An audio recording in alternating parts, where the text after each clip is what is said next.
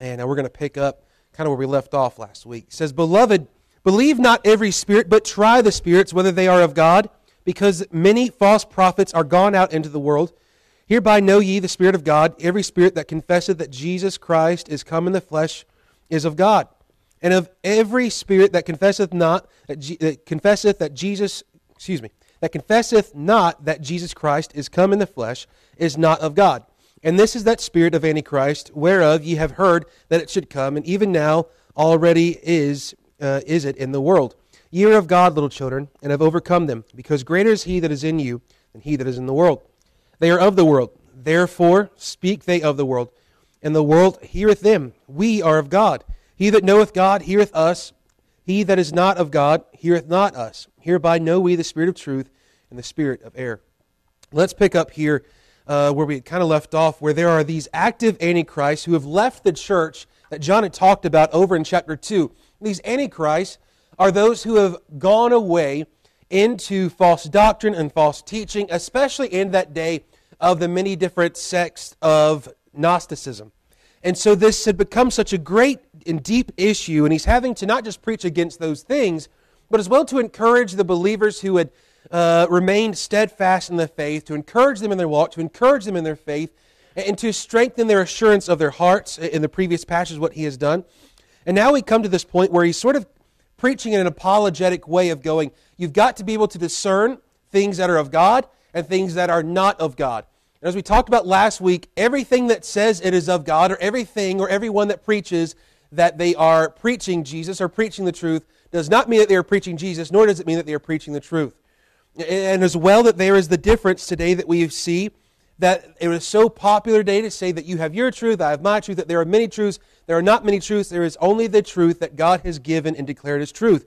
And we know this to be true. It is illogical for there to be so many truths. It is illogical for Hunter to think that this carpet is blue when I say it is red. It's red. Not because I said it, but because it's red. All right, sorry, Hunter, you were right there, okay? I know where you'd be on this thing, okay? You're with us. You're on our side, okay? But there are many who do this spiritually speaking, right? And that might be true for you, but it's not true for me, and all these things. It is a dangerous, dangerous road here. Now here, as the one commentator puts it, the false prophets are here to have gone out into the world as distinct from false prophets who remain within the Christian community. In the context of 1 John, this is yet another allusion to those who seceded from the author's community and were yet seeking to deceive those who remained within it. By saying that these people have gone out into the world, the author alludes not only to the fact that they had seceded from the community, but also to their affinity with the unbelieving world, and something that will be further developed in this little passage here. Now, the Antichrist and false prophets have not only gone out from the community of faith, but have gone against the faith. They ultimately are against Christ. To be anti-Christ is to be against Christ. It is not to be for Him. It is not to be apathetic towards Him, right? Apathy is just as dangerous. Apathy is truly a step away from being against. There are many who find themselves in this sort of in-between in the world of which we live today. What is found now in studies is that we have a couple of generations now of an ever-growing increase of what is called the nuns, right? Not like nuns, okay? But nuns is an N-O-N-E, the nuns, meaning that they don't affiliate with any sort of religion. They don't necessarily affiliate with being an atheist. They don't really affiliate with any of these things. They're just sort of a whatever they feel, right? They're kind of there, right? They don't associate with anything. But really, if we look at the heart of it, it is truly religion in and of itself. To believe nothing or to not align with something is a belief system, right? This is why we would say, and we look at the many different things throughout the world, many of the false teaching, the false ideologies, false religions and stuff, they are still faith systems. They are still systems of belief, even if their belief is that they don't believe, right? That's their belief. They hold to it very strongly. But this is becoming an issue that they are not just, there's many who are falling in this nun section, but the nun section today, right, this sort of generation, it's not that they just don't affiliate with others, but what is being found as well is that many of them, and the vast majority of them, statistically, when answering questions, doing studies, doing polls, or even just having conversations with those that identify as such, who would say, I don't hold to any particular thing. Almost all of them are firmly or adamantly against the doctrines of Christianity. They like the idea of Jesus in a robe, saying and teaching nice things and being a good person, that sort of thing, but that's not Christianity, right? And so what happens here is that many of them are now becoming against this sort of anti-Christ. Now, Jesus talks about this very clearly in his own teaching. You're either with or you are against. There is no this sort of middle of the road here. Either you are in Christ or you are out of Christ. Either you are born again or you are not born again. Right? Either you are saved or you are not saved. You are either lost or you are found. Right? It's very simple. There's no sort of in between, well, I'm halfway in. There's no gray area. It's very black and white with the Scripture. It's very black and white with the faith. And it's very black and white with Jesus' own teaching. Right? Many would say, well, Jesus didn't teach about this or that. He absolutely did. He was very black and white with things, even to the point where a guy who said, I'd like to follow you. I've got all this money. I've got all this stuff. What must I do? And he said, go sell everything you got and pick up your cross and come follow me, right? And the guy goes away sorrowful because he had many riches, many things in this life. So we see it's very black and white. It's either all in for Jesus or ultimately it is against Christ. And I think we have to get this understanding as well, because when we talk about sin, to be lost and to be found in our sinful state where this is who we are not born again, we're not saved, we're just in our sin. Even the most religious of people who do not know Christ are still yet in their sin against Christ. Because every sin is against Christ. And furthermore, the Bible tells us that we are at enmity with Jesus. That means that we're His enemy. We are against Him, pushing back against Him. Even the sweetest, most religious little church lady who has never repented and trusted Jesus is very much against Him. Why? Because she's living a hypocritical, pharisaical life and doesn't know it. That sounds very harsh. I know that. This is how Jesus makes it very clear and plain in His ministry with the Pharisees who felt the same. And then we must do the same as well. We must be all in for Christ. And we must be able to discern the difference. And when we look at, though, as we get to verse number 2 here, the word of confession or confessing the truth, the confession of the truth. I'm afraid that today one of the worst things that has taken place through decade after decade after decade is this.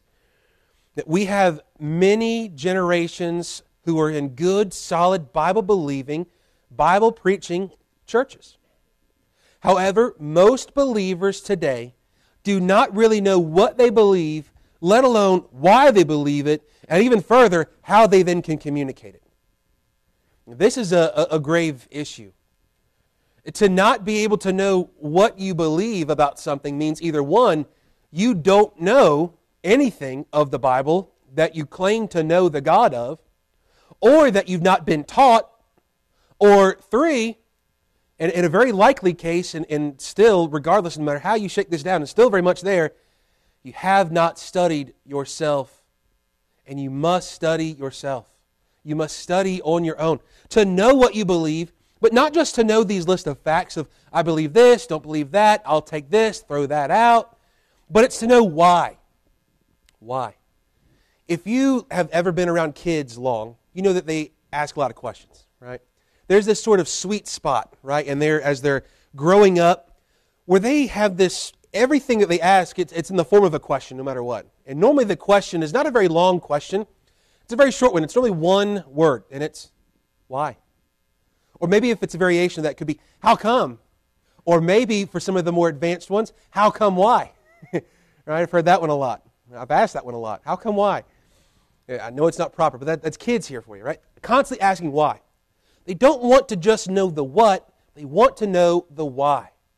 And with us as believers in Christ, it should never be enough to just know the what, but we should want to know the why, because we're going into a lost world that does not know our what, they do not know our why, and they need to know the whole truth. And this is responsible for pastors to teach, but it is just as equally responsible for every believer to study and to pray and to seek the Lord. I love getting questions from people to help them out. But I love it even more when I get the text or the message or the phone call or the question while we're here at church that says, hey, I've been studying such and I ran into this. Here's what I think and here's why. Is that right or is it not right? Right? Am I right? Am I a blooming heretic? Right? Let me know here, right? And to have those conversations, because it does a few things. One, I appreciate that you trust me enough to ask me. Two, it shows that you are actually studying and putting in effort, and that is the goal. I don't come up here to just run my mouth, even though you might think so sometimes. I promise you. It's because I want to encourage you to then go home and to apply these truths in your own heart, in your own life, and to study these things on your own. The reason why we do booklets, does anybody know why? I'll give you a couple of reasons. One, because when I got here, about the only question I got was not, where are you from, what's your favorite color? It was, you're going to do the booklets, right? All right, so we're doing them, right? That's a big reason, right? Two, we don't do it, right, I'll give you a not reason. We don't do it to waste paper and ink or just to give Sharon something to do, all right? Or me something to do. What we do it for is so that you have something in your hands that you can mark up while you're here and have something to look back on to answer questions, to study when you are not here. You know how often you guys are here? Sunday mornings, Sunday night, Wednesday nights. Total of about 4 to 6 hours, and that's if you linger in fellowship, depending on other things, right? A lot of variables in there, okay? It could be everything from about an hour to 6 hours in a week, all right? Normally here, I live here, all right? So it's about 6 hours a day, okay, at least. It feels that way, sometimes longer, but not on Sundays, okay? Think about this, though. I want to put in your hands something that you've got when you're in the rest of the world, the rest of your life, the rest of the time that you're not here, to have something to find these answers so that then you can, as you're in that world, share the truth. Now, this confession of truth here, first of all, the word confess is important. It is the word homologeo. It is to confess, profess, admit, declare, to acknowledge here. In verse 2, he says, hereby know ye the Spirit of God, every spirit that confesseth that Jesus Christ is come in the flesh is of God. So it's the idea of every spirit that confesses or professes or admits or declares or acknowledges that Jesus Christ is come in the flesh is of God. And this is important here, what we're getting to. There's going to be two things that we're addressing sort of in this little passage here. In the next couple of verses, it says, and every spirit that confesseth not that Jesus Christ is come in the flesh is not of God, and this is that spirit of Antichrist, whereof ye have heard that it should come, and even now already is in the world.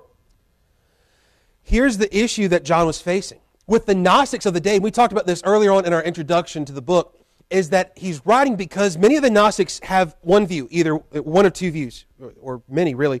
There's one view that says Jesus is God, but he didn't come in the flesh. Right? He was just sort of a spirit, sort of an idea, sort of this sort of life lesson, but he was never actually in the flesh. Okay? But then on the other side, there were those who say he was in the flesh, but he wasn't God. Right?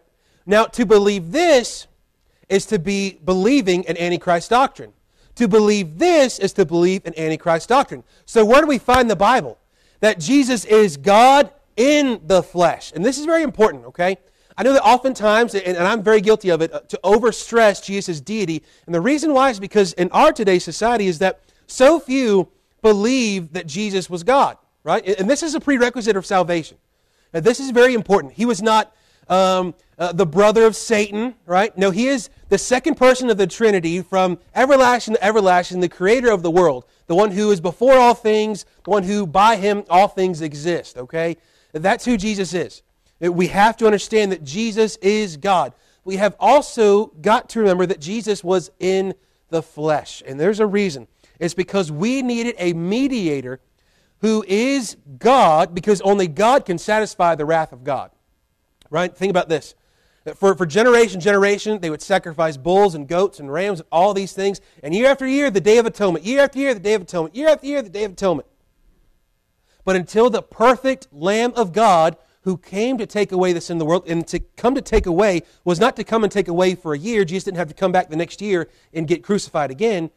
It was a once and for all sacrifice because he was perfect in the flesh, in the sense that though he walked with in the same body that you and I have, the same functions and everything, he in his flesh obeyed the Heavenly Father and never sinned. But because of his deity, he could not sin. And because of his deity, he was able to be that perfect sacrifice to satisfy the very wrath of God that was pressed upon him, that man could not handle by himself. Just a mere mortal man could not handle the wrath of God. Just a mere mortal man in the flesh could not even go through the darkness and the severity of that crucifixion process. It had to be the God-man. So first of all, Jesus is the Christ here. Notice that. He says that Jesus Christ, it is the phrase and idea of those two words. We have to remember this. Christ is not his last name, okay? It is his title.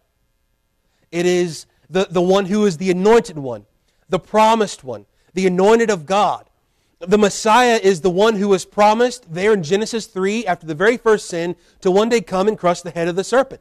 He is the one who has come to be the Savior, the Redeemer, the Reconciler, the propitiator of our sins, to redeem all those who would trust in Him and in His perfect and complete sacrifice.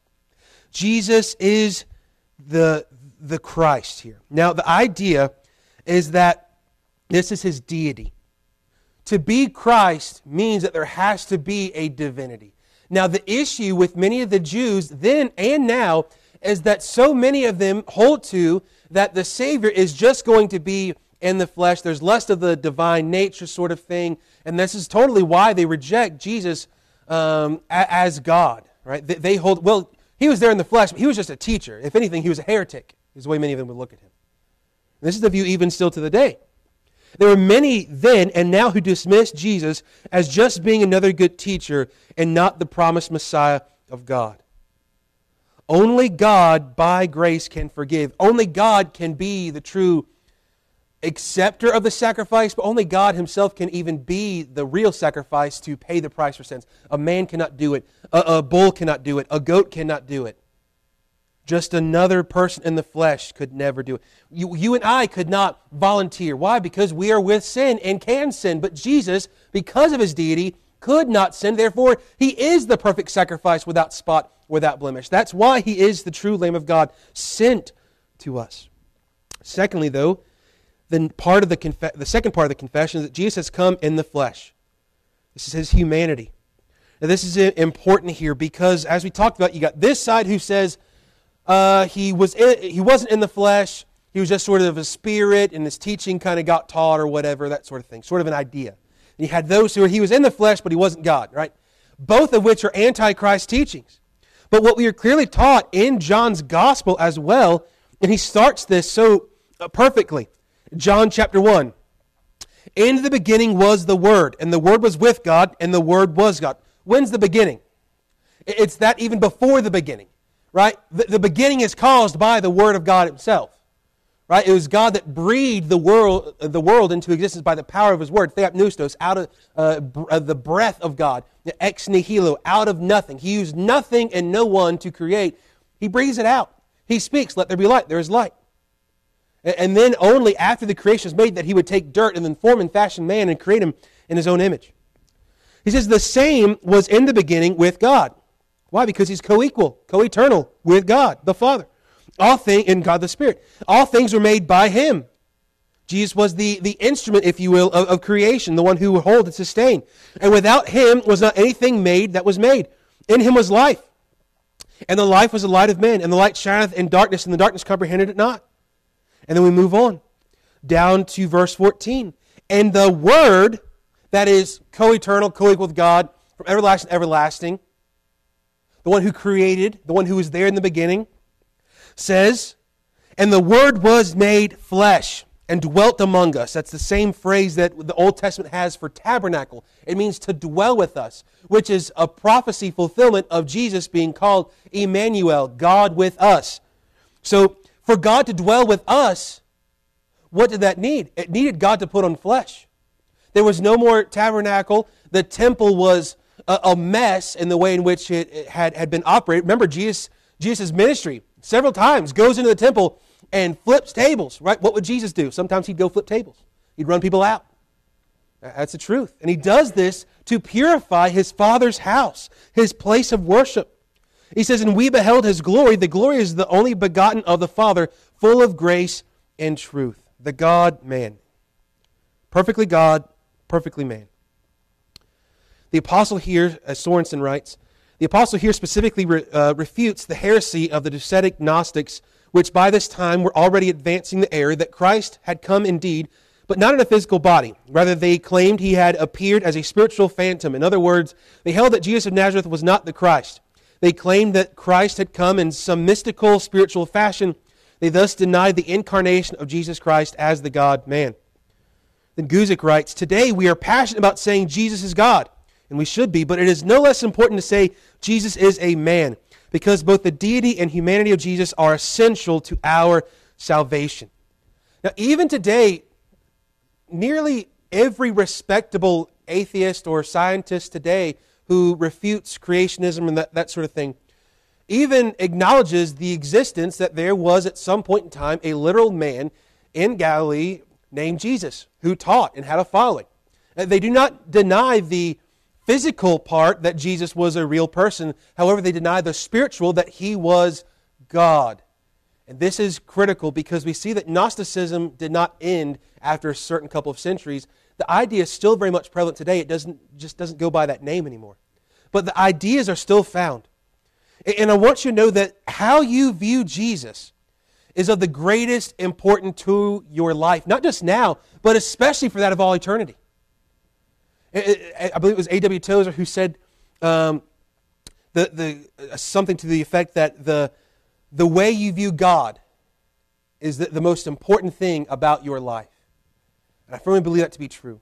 The most important thing about your life, both now and for eternity, is how you view Jesus, what you believe about Christ. Now, salvation is clearly through the God-man. We need Jesus to be God, we need Jesus to be man, and he is the God-man. Now, this reminds me here, and I want to turn there just for your sakes for a moment, of Job chapter 9. Job chapter 9. It sounds funky, but hear me out. Job chapter 9. There's a reason here. Old Job, we all know, he went through a time, didn't he? Right? Chapter 1, things are great, and then they get bad, and then they get worse. And then if it's possible, they get worser, right?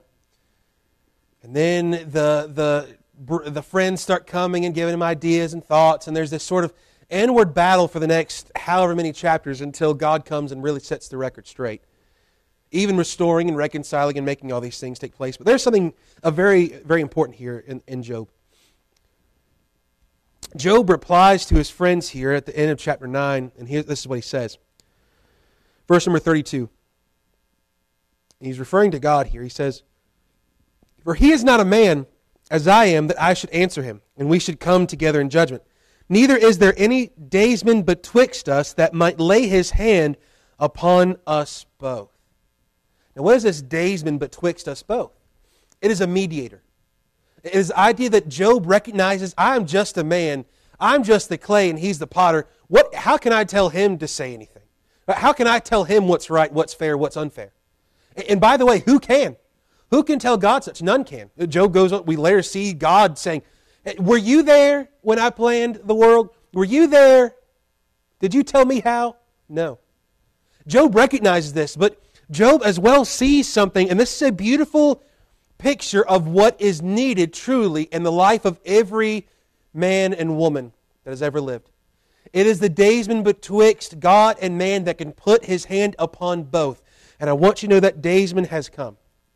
And there upon the cross, the Lord Jesus, God in the flesh, the God-man, is able to place his hand upon the holy and eternal and deity, and as well down to humanity. For he has lived in our world, lived as us in our world in the flesh, and there he is in the middle.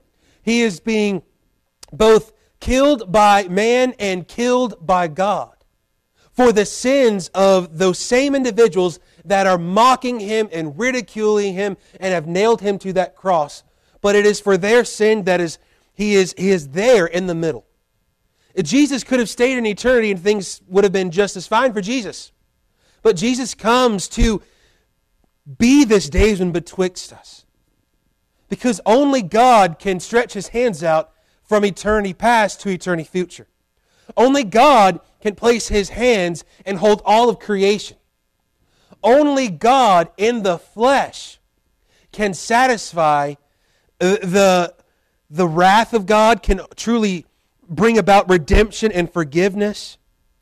And there on that cross, certainly His arms are stretched out.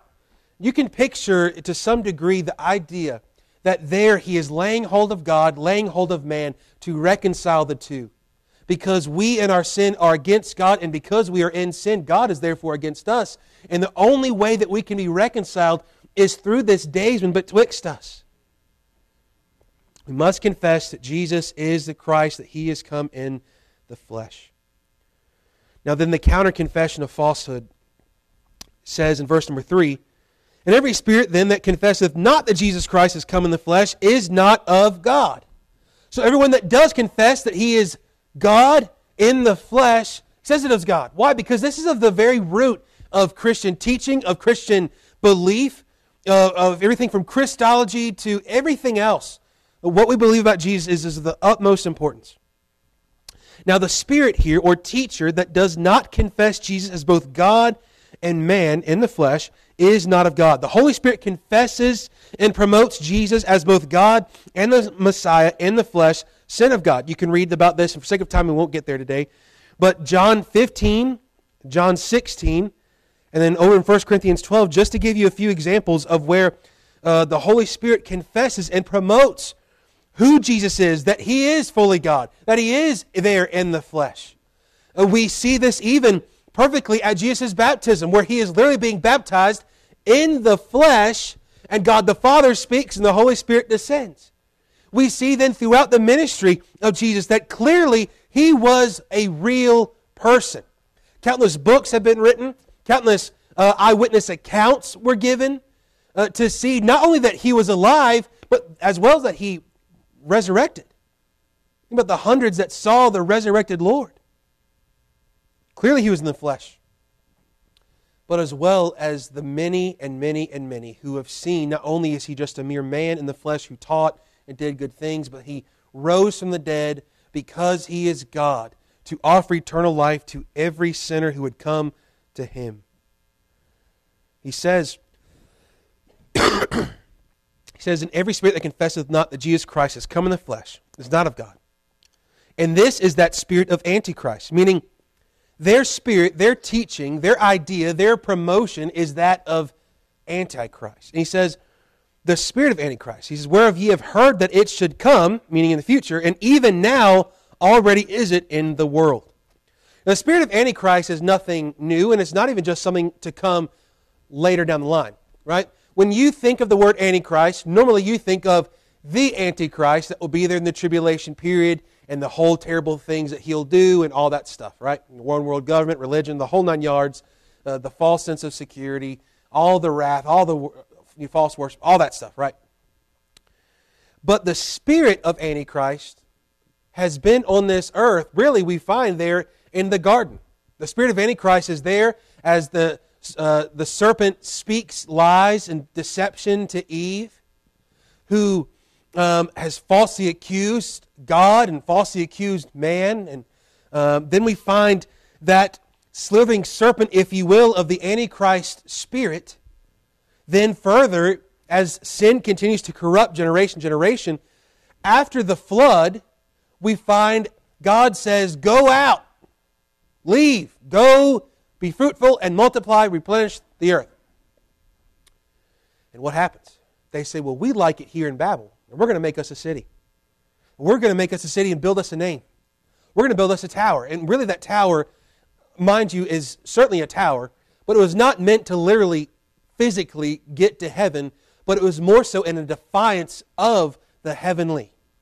It was a defiance in that man can accomplish whatever man wants to, and setting up their own kingdom, their own ideology, their own place of a one-world religion, one-world government, one-world system in society. It It was a wicked society. It was a very pagan society.